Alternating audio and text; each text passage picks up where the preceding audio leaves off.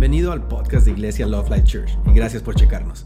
Nosotros amamos a Dios, amamos a la gente y amamos la vida. Y esperamos que este mensaje te anime y te inspire. Aquí está nuestro mensaje de hoy.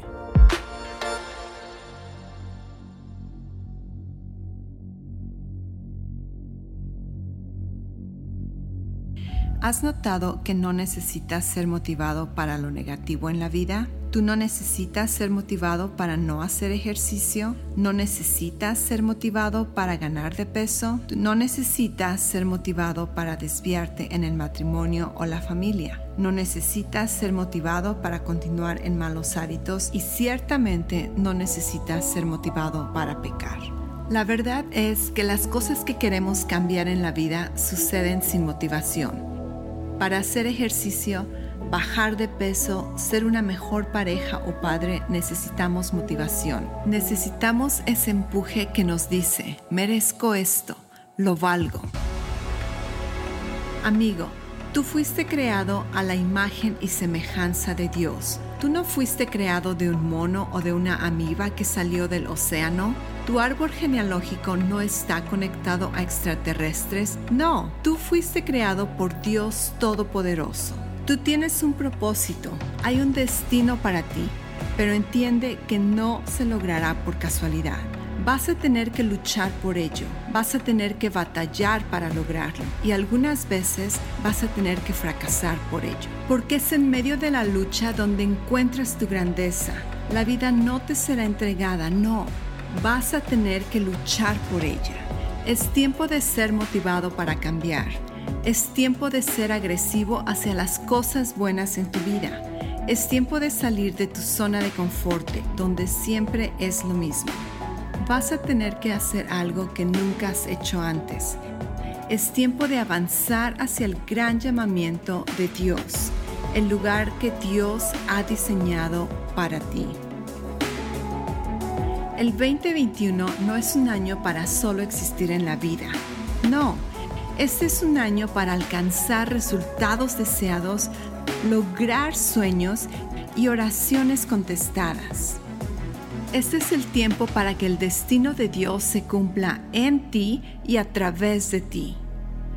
El 2021 no te va a entregar estas cosas. El mundo no se va a postrar ante ti y el enemigo no va a rendirse e irse.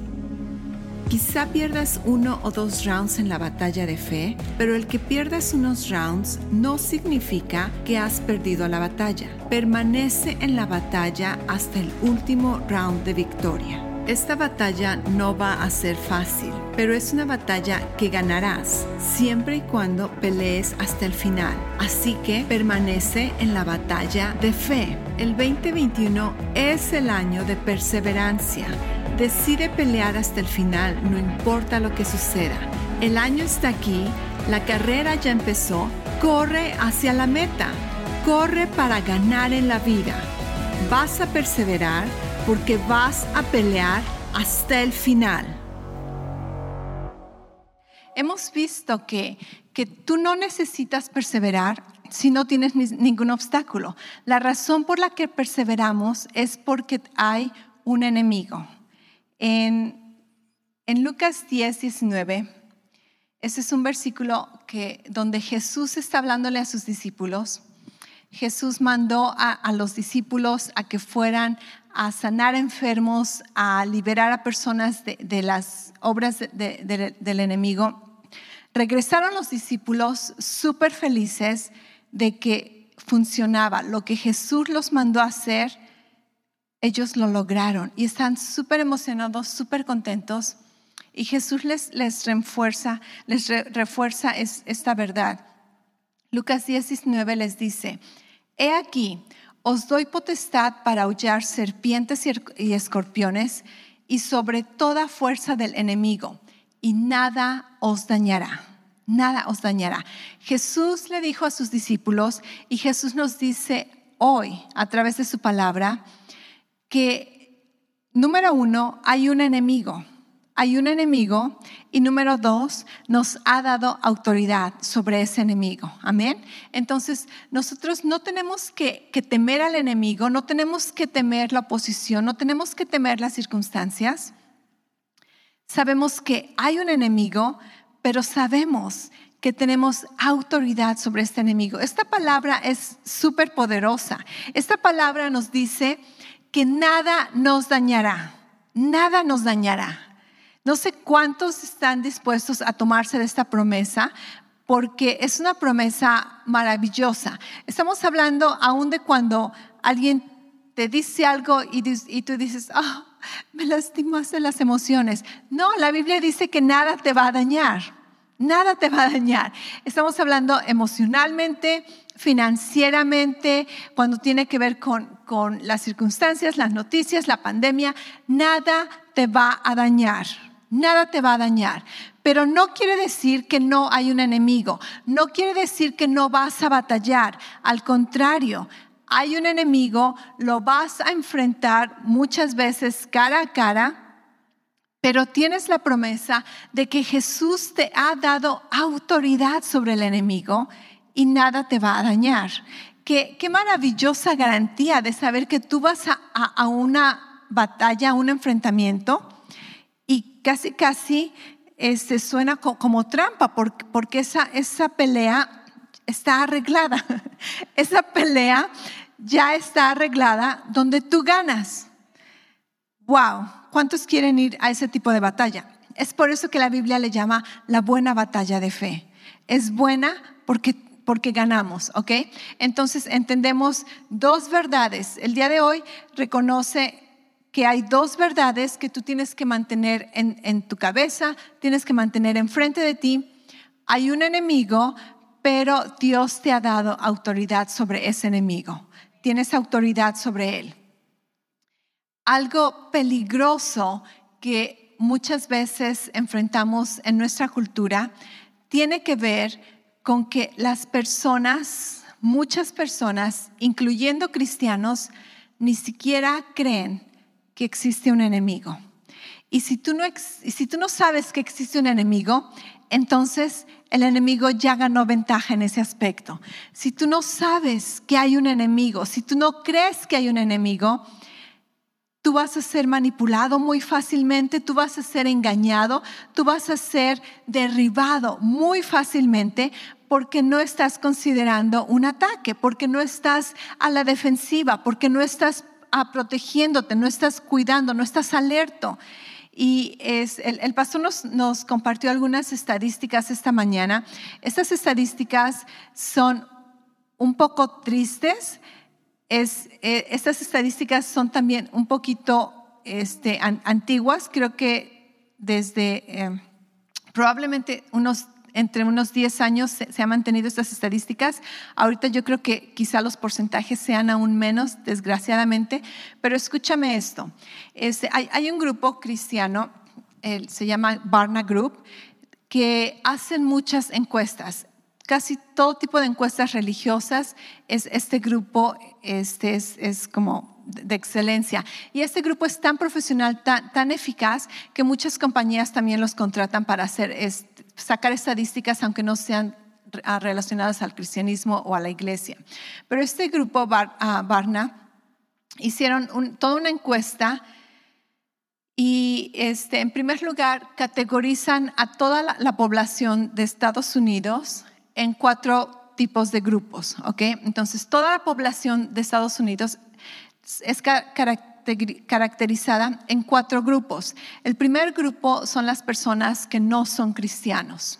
De cualquier otra religión no se consideran cristianos. Después, el segundo grupo son cristianos, personas que se llaman a sí mismos cristianos, o se les llaman cristianos seculares o cristianos culturales. Estas personas solamente se dicen cristianos, aunque no conocen nada del cristianismo, no practican el cristianismo, pero ellos se consideran cristianos. Todos me entienden ese tipo de grupo. Después, el tercer grupo son personas que se consideran cristianos practicadores del cristianismo, pero estas personas no son nacidas de nuevo. ¿ok? Son personas que asisten a iglesias y tú conoces que hay tipos de iglesias donde gente va a la iglesia, cantan himnos o cantan coros o aún escuchan un versículo, pero estas personas no conocen verdaderamente cómo irse al cielo, nacer de nuevo, no son nacidos de nuevo. Y en algunas iglesias a las que van ni siquiera se predica a Jesucristo, ni siquiera se estudia la Biblia. Simplemente son reuniones religiosas, tradicionales, tienen rituales. Así que este grupo de personas son los que se llaman, o clasifican como cristianos participantes. Al menos ellos participan en algún tipo de ritual de religión sin verdaderamente ser nacidos de nuevo. Y el cuarto grupo, esto es lo que se conoce como cristianos evangélicos. Los cristianos evangélicos son aquellos que son nacidos de nuevo, reconocen a Jesucristo como el único camino para llegar al Padre, para ser salvos. Esos cristianos evangélicos creen en el Evangelio, obviamente, y creen en la palabra de Dios, ¿ok? Entonces, tenemos 4 grupos de personas: los no cristianos, los cristianos culturales o seculares, los cristianos practicantes y los evangélicos. El tercer grupo también se podría clasificar como cristianos no evangélicos, y después tenemos los cristianos evangélicos. Hicieron esta encuesta donde le preguntaron 2 preguntas súper importantes a estos 4 grupos de personas. La primera pregunta es: ¿crees que la Biblia es la verdadera palabra de Dios? Y la segunda pregunta era: ¿crees que Jesucristo pecó cuando estaba aquí en el cielo? ¿Ok? Cuando estaba aquí en la tierra, gracias. Entonces, las respuestas: el primer grupo no religioso de cualquier otra religión, ¿crees que la Biblia es verdadera? El 20% dijo que sí. Aún gente que no es cristiana creen que la Biblia es verdadera, la palabra de Dios. Se les preguntó: ¿crees que Jesús pecó en la tierra? Y el 46% dijeron que sí. ¿Ok? Entonces vemos que un 64% que no son cristianos creen que Jesucristo vivió una vida santa y pura. En el segundo grupo de los cristianos seculares, se les preguntó que si creían que la Biblia era la palabra de Dios verdadera. 4% dijo que sí. Quiere decir que el 96% no creen, pero se llaman cristianos, pero no creen verdaderamente en la Biblia. Le preguntaron que si creyeron que Jesús pecó aquí en la tierra. El 69% dijo que sí. O sea que no conocen verdaderamente el caminar de Cristo. Del tercer grupo de cristianos no evangélicos, ¿crees que la palabra de Dios es verdadera? El 50% dijo que sí. Quiere decir que el otro 50% no creen que la Biblia es verdadera. La segunda pregunta: ¿crees que Jesús pecó en la tierra? El 46% dijo que sí. O sea que de estos cristianos no evangélicos, la mitad de ellos no saben tampoco del caminar de Jesús. Y aquí está lo triste que te decía. Del cuarto grupo, cristianos evangélicos, nacidos de nuevo, practicantes del cristianismo, ¿crees que la palabra de Dios es verdadera? El 100% dijo que sí. ¿Crees que Jesús pecó aquí en la tierra? 100% dijo que no. ¿Ok? 0% gente que dice que Jesús pecó. Pero lo triste es de que este grupo de cristianos evangélicos es el 6% de estos 4 grupos. El 6%. Si tú vieras estadísticas, cultura, tú vas a ver que el cristianismo es un gran porcentaje. De hecho, de los no evangélicos son el 22% de la población cristiana. De los cristianos seculares son el 42% y de los no religiosos no tengo el porcentaje. Entonces, si tuvieras las noticias, si tuvieras estadísticas, verías que, wow, hay una gran población cristiana. De hecho, si hacemos la suma, el 42% más el 22 son 64, más 6, un 70% en Estados Unidos se consideran cristianos. Y tú vieras esta estadística y dijeras, wow, qué padre, ok, somos mayoría. Pero si te das cuenta de ese 70%, solo 6% verdaderamente conocen la verdad, verdaderamente tienen una relación personal con Cristo, verdaderamente están tratando de practicar lo que se nos dice acerca del Evangelio. Quiere decir que tenemos mucho trabajo que hacer como iglesia, como cristianos evangélicos nacidos de nuevo. Pero lo más importante es reconocer, al menos con esta serie que estamos empezando el día de hoy, acerca de el enemigo expuesto, exponer al enemigo y mirar que si las personas no creen en la palabra de Dios, no conocen cómo tener un caminar con Cristo. En total, ¿sabías que el 68% de cristianos, entre todos estos cristianos que se llaman, el 68% no creen que existe un enemigo, no creen que existe el diablo? Y si tú no crees que existe un enemigo, si tú no crees que existe el diablo, entonces es muy fácil para el enemigo destruir tu vida, engañarte, manipularte, porque tú ni siquiera crees que hay un enemigo. ¿Te das cuenta? Entonces, tenemos trabajo que hacer y en nuestras vidas, creo que la mayoría aquí creemos que existe un enemigo, no porque queremos creer en ello, simplemente porque aceptamos la verdad, es una realidad. Pero el tener esto en consideración nos ayuda a reconocer por qué tengo que perseverar en este año, por qué tengo que perseverar en mi vida cristiana. No necesariamente solo en este año lo hemos visto, sino la vida cristiana es una vida de perseverancia, porque tenemos un enemigo. En primer lugar, tenemos un enemigo en el área espiritual. Satanás, el acusador, el adversario. Un enemigo en el área espiritual.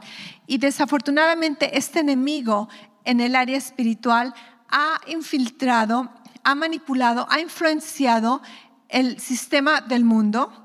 Entonces ahora no solamente nos enfrentamos con un enemigo espiritual, ahora tenemos que batallar el sistema del mundo. Y es por eso que si tú te sientes como una minoría o te sientes como que ¿por qué las cosas no funcionan como deben de ser? Tú miras con los ojos de verdad y te das cuenta que el mundo como que no agarra la onda. Es porque el mundo pertenece al sistema del enemigo, ¿ok? No que las personas son malas, muchas personas son engañadas, no saben mucho, son ignorantes y es por eso que tenemos una gran responsabilidad de compartirles la verdad en cuando tengamos oportunidad. Pero solamente quiero que sepas que el mundo no va a ser tu enemigo, el mundo jamás vamos a hacer las paces con el mundo. Amén, ¿ok? Así que no vivamos como sorprendidos. ¿Por qué existe esta guerra, esta lucha entre creencias cristianas y creencias populares del mundo? Es porque todo lo que tiene que ver como el sistema del mundo está influenciado por el enemigo. Esas no son buenas noticias el día de hoy, pero son buenas noticias cuando recuerdas que Jesús te dijo que Él te ha dado autoridad sobre el enemigo. Amén. Él te ha dado autoridad sobre el enemigo. En Juan 10:10 Jesús nos dice: el ladrón no viene sino para robar, matar y destruir. Yo he venido para que tengan vida y para que la tengan en abundancia. Aquí tenemos que entender que cuando el ladrón viene a robar, matar y destruir, quiere decir que el ladrón tiene que ver con maldad, maldad total. Si solamente desea destruir, si solamente desea matar, si solamente desea robar, estamos hablando de maldad. Yo sé que hay muchas personas con buenos corazones, con buenas actitudes, donde he escuchado que, ¿por qué no oramos por el enemigo para que se salve, ¿verdad? O para que cambie? Déjame decirte, eso no va a existir. Él tuvo su oportunidad y no la quiso. El enemigo es maldad total, ¿ok? Cuando tú entiendes esto, te das cuenta que no se trata de un juego sencillo. Verdaderamente tienes un enemigo. Y tú dices, pero yo soy una buena persona, yo soy bien amigable, con nadie me meto, yo soy muy pacífico. Tienes un enemigo. No importa qué tan dulce seas, no importa qué tan amable seas, no importa cuánto ayudes a las personas, cuán moralmente seas, tienes un enemigo que te detesta. Tienes un enemigo que te envidia. Este enemigo, la historia nos dice que quiso enaltecerse, quiso tomar el lugar de Dios, quiso tomar el trono de Dios, quiso estar en la presencia de Dios con toda la atención que Dios tiene. Pero obviamente no le pertenecía a este lugar y ahora ha sido avergonzado, ha sido humillado, ha sido puesto en su lugar. Pero ahora tú tienes lo que él añoró por mucho tiempo. Tú tienes acceso a la presencia de Dios, tú tienes la atención incondicional de Dios, tú tienes la imagen. Donde quiera que vas, tú llevas la imagen del Dios viviente. Tú no solamente fuiste creado a la imagen y semejanza de Dios, tú llevas el sello del Espíritu Santo, tú llevas el Espíritu de Dios dentro de ti. El enemigo te detesta. El enemigo, simplemente al pensar en ti, casi le arruinas el día. Él desea destruirte, desea matarte, desea robar todo lo que te pertenece. Pero ¿por qué muchas veces no lo tomamos en cuenta, no lo tomamos en serio? Porque verdaderamente no tiene poder y autoridad sobre nuestras vidas. Si vas a nuestro archivo de mensajes en YouTube, en nuestra página de web, en audio, en los podcasts, tú vas a checar la serie que hicimos acerca de la armadura de Dios y reconocimos que tenemos poder, hemos sido vestidos, tenemos la victoria. Jesús nos ha dado la victoria sobre el enemigo, amén. Así que no tenemos temor, no somos intimidados. Sabemos que el enemigo literalmente no puede hacer nada en contra de nosotros, a menos que nosotros le permitamos algo, a menos que nosotros abramos la puerta. Legalmente el enemigo no puede hacernos nada. Si pudiera hacerlo, ya lo hubiera hecho.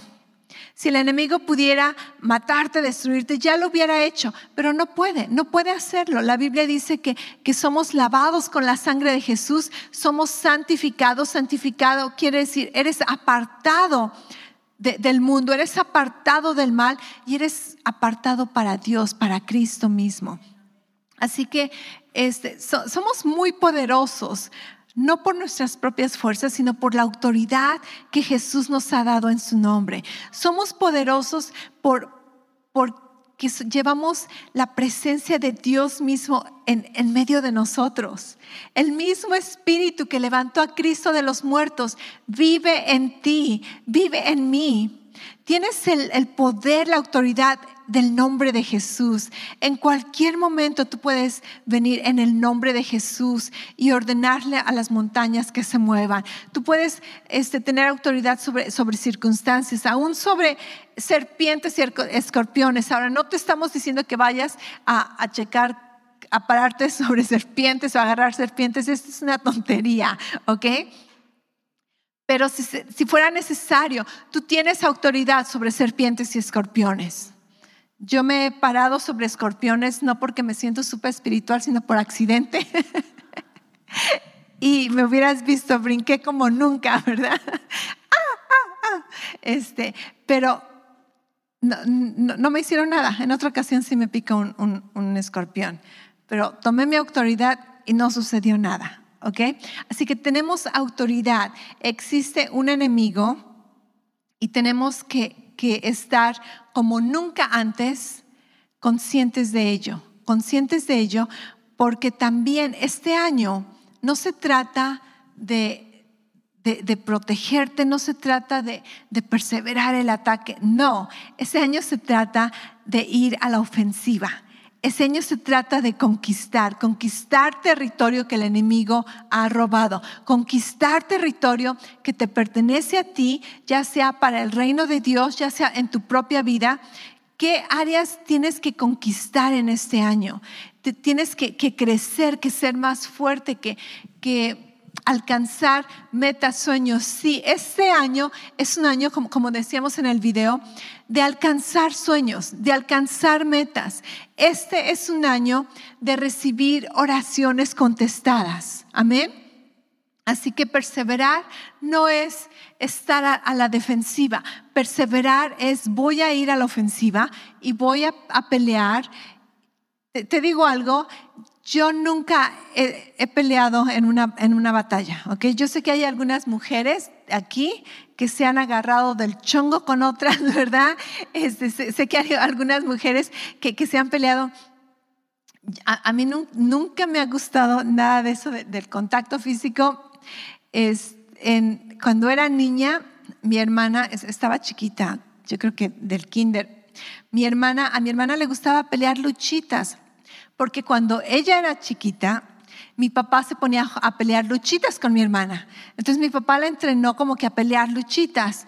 Y después mis papás iban a trabajar y yo, ¿verdad? Como de unos 3, 4 años, mi hermana de 2 años mayor que yo me decía, vamos a pelear luchitas. Y yo, no. Me ponía a llorar, ¿verdad? Y ella me golpeaba. Y tu pastora no se defendía, simplemente se hacía bolita y lloraba. Después, me mordía la cabeza. ¿Cómo muerdes la cabeza de alguien? ¿Alguien ha mordido la cabeza? No. Ok. Mi hermana me mordía la cabeza. Esto es terapia para mi sanidad interior, ¿ok? Así que escuchen mis traumas. Mi hermana me mordía la cabeza. Me creerás que no me defendía. Solamente lloraba y bien víctima que era, decía, ay, ojalá me muera, porque entonces va a llorar por mí, ¿verdad? Bien lenta su pastora, por no decir otra palabra. Así que no, verdaderamente nunca me he visto. En una ocasión sí, ok, corrección. En una ocasión sí, en la secundaria, había un muchacho, ¿verdad?, que le hacía bullying a muchos del salón. Y un amigo me dijo, no te dejes que te diga de esa manera. No, me quitaba la silla. ¿Cómo se llamaban las sillas? La butaca. Me cambiaba la butaca. Y un amigo me dijo, no dejes que te haga, ¿verdad? No te dejes. Te voy a enseñar unas tácticas, ¿ok? Y vas y le vas a dar un ponche en la cabeza, ¿ok? Pues este amigo me enseñó y me dijo, lo vas a distraer, lo vas a hacer que vea para abajo y cuando vea para abajo le vas a golpear. Y seguí completamente los pasos, ¿verdad? Y fui con este niño y le dije, hey, mira quién sabe qué, y volteó para abajo y le di el ponche en la cabeza. Me sentí horrible, así como que, ay, esto no es para mí. Al rato creo que me fui a disculpar, discúlpame, ¿verdad? Total que dejó de quitarme la butaca, ganó mi respeto y más bien gané su respeto, pero fue la única vez que he golpeado a una persona y no me gustó nada, no me gustó para nada esa sensación. Así que no he sido muy peleonera, pero si me vieras en el área espiritual, soy como una ninja, o al menos así me gusta considerarme, porque me he aventado bastantes batallas espiritualmente. Y espiritualmente le he ganado muchos rounds al enemigo. Espiritualmente me he defendido de cosas que ha querido robarme. Espiritualmente he conquistado bastante territorio para el reino de Cristo. Amén. Así que no necesitas ser súper fuerte en lo natural. No necesitas tener unos músculos gigantescos. Lo que sí necesitas es tener músculos espirituales. Lo que sí necesitas es tener una mente disciplinada. Lo que sí necesitas es tener los ojos abiertos al entendimiento espiritual y reconocer que tienes un enemigo, que las cosas no suceden por accidente, pero que este enemigo ha sido vencido a través de la obra redentora de Jesús. Que Jesús, cuando Él murió y resucitó, expuso al enemigo. Y ahora ese enemigo es simplemente un charlatán, es un hablador. Como dicen, ¿verdad? De lengua te comes los tacos, porque lo único que hace es hablar y hablar y hablar. Pero muchas veces de tanto hablar llegamos a creerle. Muchas veces somos intimidados por sus mentiras. Muchas veces somos engañados. Y yo les he comentado que en ocasiones he sido manipulada por el enemigo a creer mentiras. He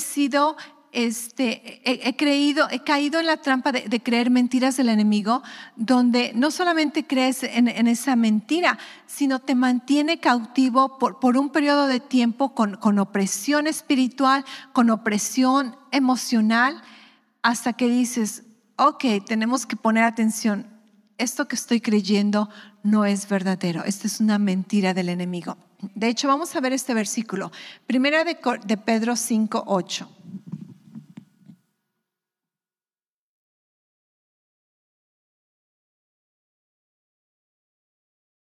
Primera de Pedro 5:8. Sed sobrios, velad, porque vuestro adversario el diablo, como león rugiente, anda alrededor buscando a quien devorar. Voy a leerlo una vez más. Sed sobrios, de hecho di conmigo, sed sobrios y velad.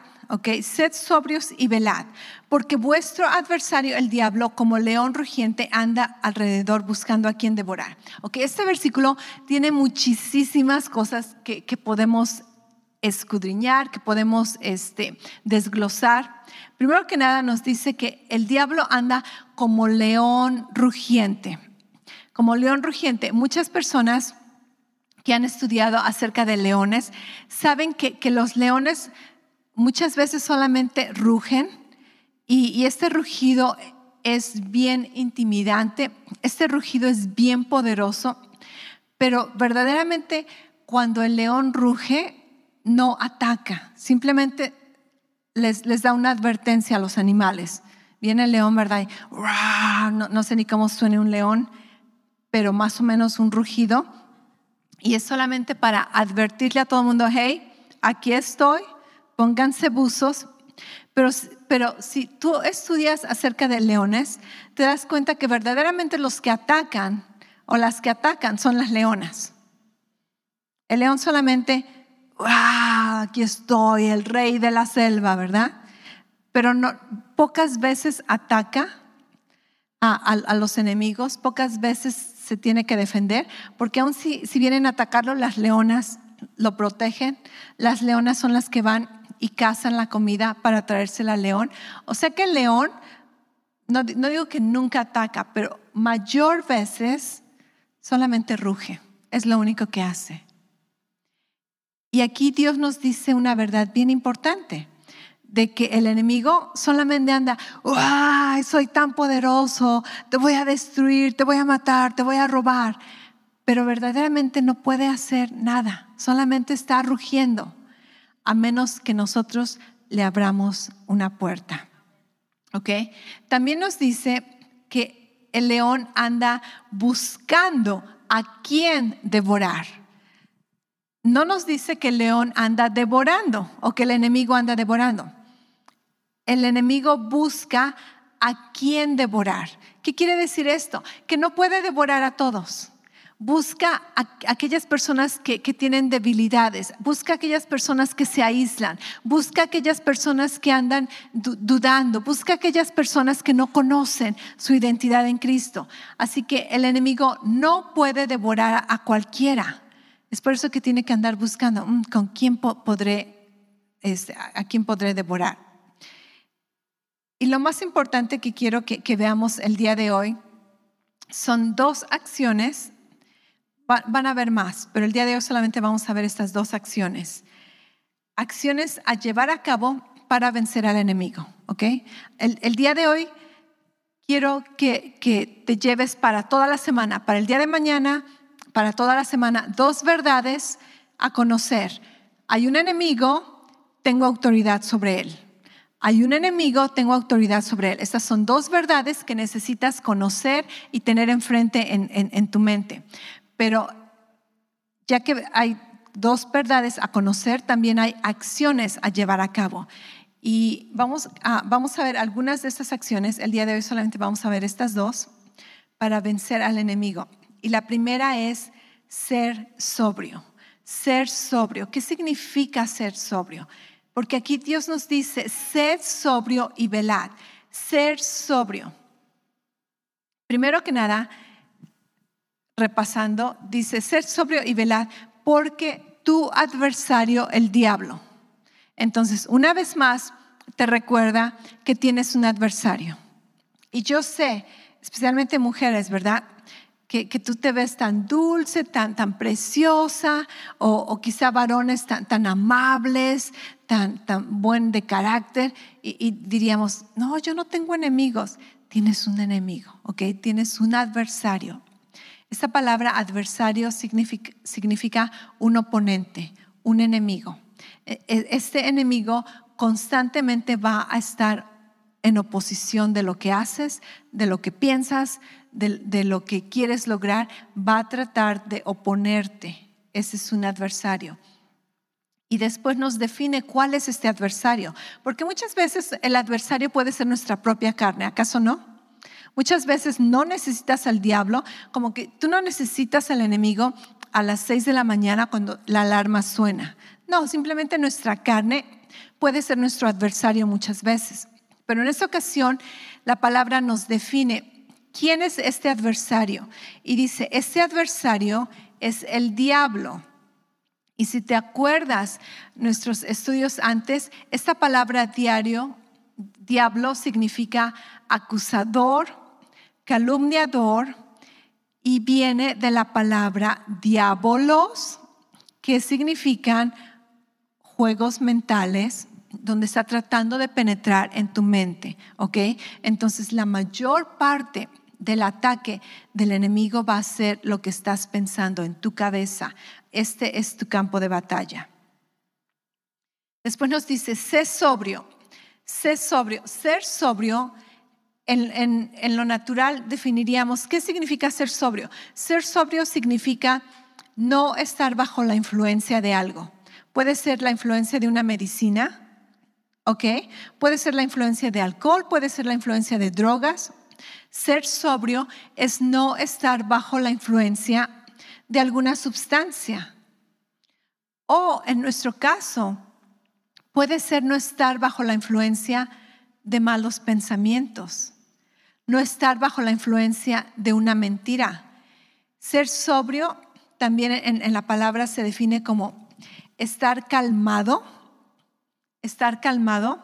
tener tus pensamientos todos en orden. Eso es ser sobrio. Es usar tu temperamento y mirar todo circunspectivamente. ¿Qué quiere decir circunspectivamente? Mirar todo con, ¿cómo le decimos? The big picture, como mirar las consecuencias, mirar más allá. Tengo mi hijo más chiquito y estoy orando, ¿verdad? Que siga madurando. Ha madurado en algunas áreas, pero en muchas áreas tú sabes que inmadurez es no ver todas las consecuencias, simplemente ver el momento, lo que quieres hacer, actuar, y después suceden tantas cosas y cuando hablas con él, ¿verdad? O con algún otro joven inmaduro, aún adultos inmaduros, les dices, ¿que no viste? ¿Que no pensaste? Porque puedes ver todas las consecuencias. Cualquier otra persona puede ver todas las consecuencias. ¿Acaso no? Te cuentan historias ya sea tus hijos o amigos o conocidos, es que estaba hice este negocio, ¿verdad? Y desde un principio suena como que está algo todo chueco. Y te dicen, no, es que me iban a dar tanto dinero, ¿verdad? Y solamente tenía que invertir esto. Y al principio de la historia tú ya estás así como que esto no va a terminar bien. ¿Que no te diste cuenta? Pero no se dieron cuenta. O adolescentes donde, es que decidí, ¿verdad?, saltar del techo de la casa. Y tú dices, que no te diste cuenta de las... Esto es pensar desde el principio al fin, es mirar la acción, la consecuencia que puede suceder después. O a veces, ¿verdad? Es que conocí a este muchacho. ¿Dónde lo conociste? En línea. Piensa todas las consecuencias, ¿verdad? Así que estar sobrio, una definición en la palabra, en el griego, es pensar circunspectivamente, donde te das cuenta que todo en la vida es como un círculo. Todo lo que hacemos le llamamos, ¿verdad? Todo lo que siembras vas a cosechar. ¿Okay? No hay cosas que van a suceder y que te vas a olvidar. No, todo tiene una consecuencia, ya sea una consecuencia buena, una consecuencia negativa, pero todo esto es ser sobrios. Así que tenemos que considerar el ser sobrios. Una de las acciones que tenemos que considerar para vencer al enemigo es vivir una vida siendo sobrios, tener los pensamientos en orden y poder mirar más allá de lo que estoy viendo ahorita, mirar consecuencias, juzgar acciones, juzgar patrones en nuestras vidas. Y después la segunda acción que nos dice este versículo es: sé vigilante. No te distraigas, no te confíes, siempre recuerda que tienes que estar con los ojos abiertos. Ser vigilante es diferente a ser temeroso, ¿ok? Hay muchas personas que no hacen cosas por estar temerosos. Tú puedes estar vigilante y ser súper valiente. Tú puedes ser vigilante y hacer acciones, ¿verdad?, de valentía, pero muchas personas piensan que son vigilantes y mejor no hago nada. No. Ser vigilante es: estate atento de que puede haber un peligro, estate atento de que el enemigo puede aparecerse en cualquier momento, estate atento de que va a haber una oposición. Simplemente sé vigilante, pero no le tengas temor al enemigo, no tengas temor de soñar, no tengas temor de atreverte a hacer cosas nuevas, no tengas temor de creer las promesas de Dios, no tengas temor de orar oraciones grandes, no tengas temor. ¿Por qué? Puedes ser vigilante y aún tener metas grandes, porque sabes que Dios te ha dado autoridad sobre el enemigo. Amén. Así que vamos a continuar estudiando acerca de este enemigo. Vamos a asegurarnos que no somos de ese porcentaje donde vivimos vidas ingenuas sin saber que hay un enemigo, pero al contrario, no solamente vamos a conocer que hay un enemigo, vamos a prepararnos para saber cómo batallar en contra de este enemigo, cómo opera una vez más en contra de nuestras vidas, cómo defendernos, cómo ponerlo en su lugar y cómo vivir vidas conquistando, cómo vivir vidas en victoria, cómo vivir las vidas que Dios nos ha ordenado a que vivamos como hijos de Dios. Amén. Tenemos que caminar con la cabeza en alto porque tenemos un Padre y como cantábamos hace un rato, vamos a ver la victoria. Vamos a ver la victoria porque Jesús nos ha dado la victoria. Jesús, cuando fue a la cruz, cuando murió por nuestros pecados, cuando resucitó, Él regresó a sus discípulos y les dijo: toda autoridad me ha sido dada en el cielo y en la tierra. Y no solamente eso, Él dijo: te doy mi autoridad.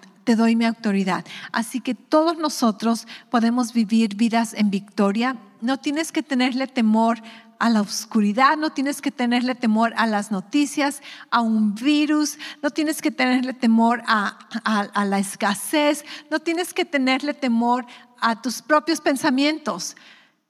En el nombre de Jesús nos sometemos a Cristo, conocemos estratégicas espirituales que nos ayudan a mantenernos en victoria aquí en la tierra. Amén.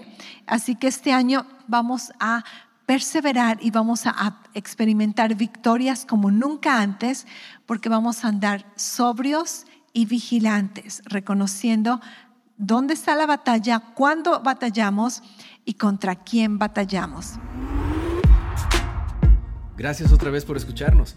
Para oír más mensajes alentadores como este, asegúrate de suscribirte y checar nuestro canal de podcast para escuchar episodios anteriores. Si te gustó lo que recibiste, por favor considera calificarlo y compartirlo con tu familia y amigos. Para más información respecto a Love Life y cómo conectarte con nosotros, ve a lovelife.church. Te amamos y estamos creyendo lo mejor de Dios para ti.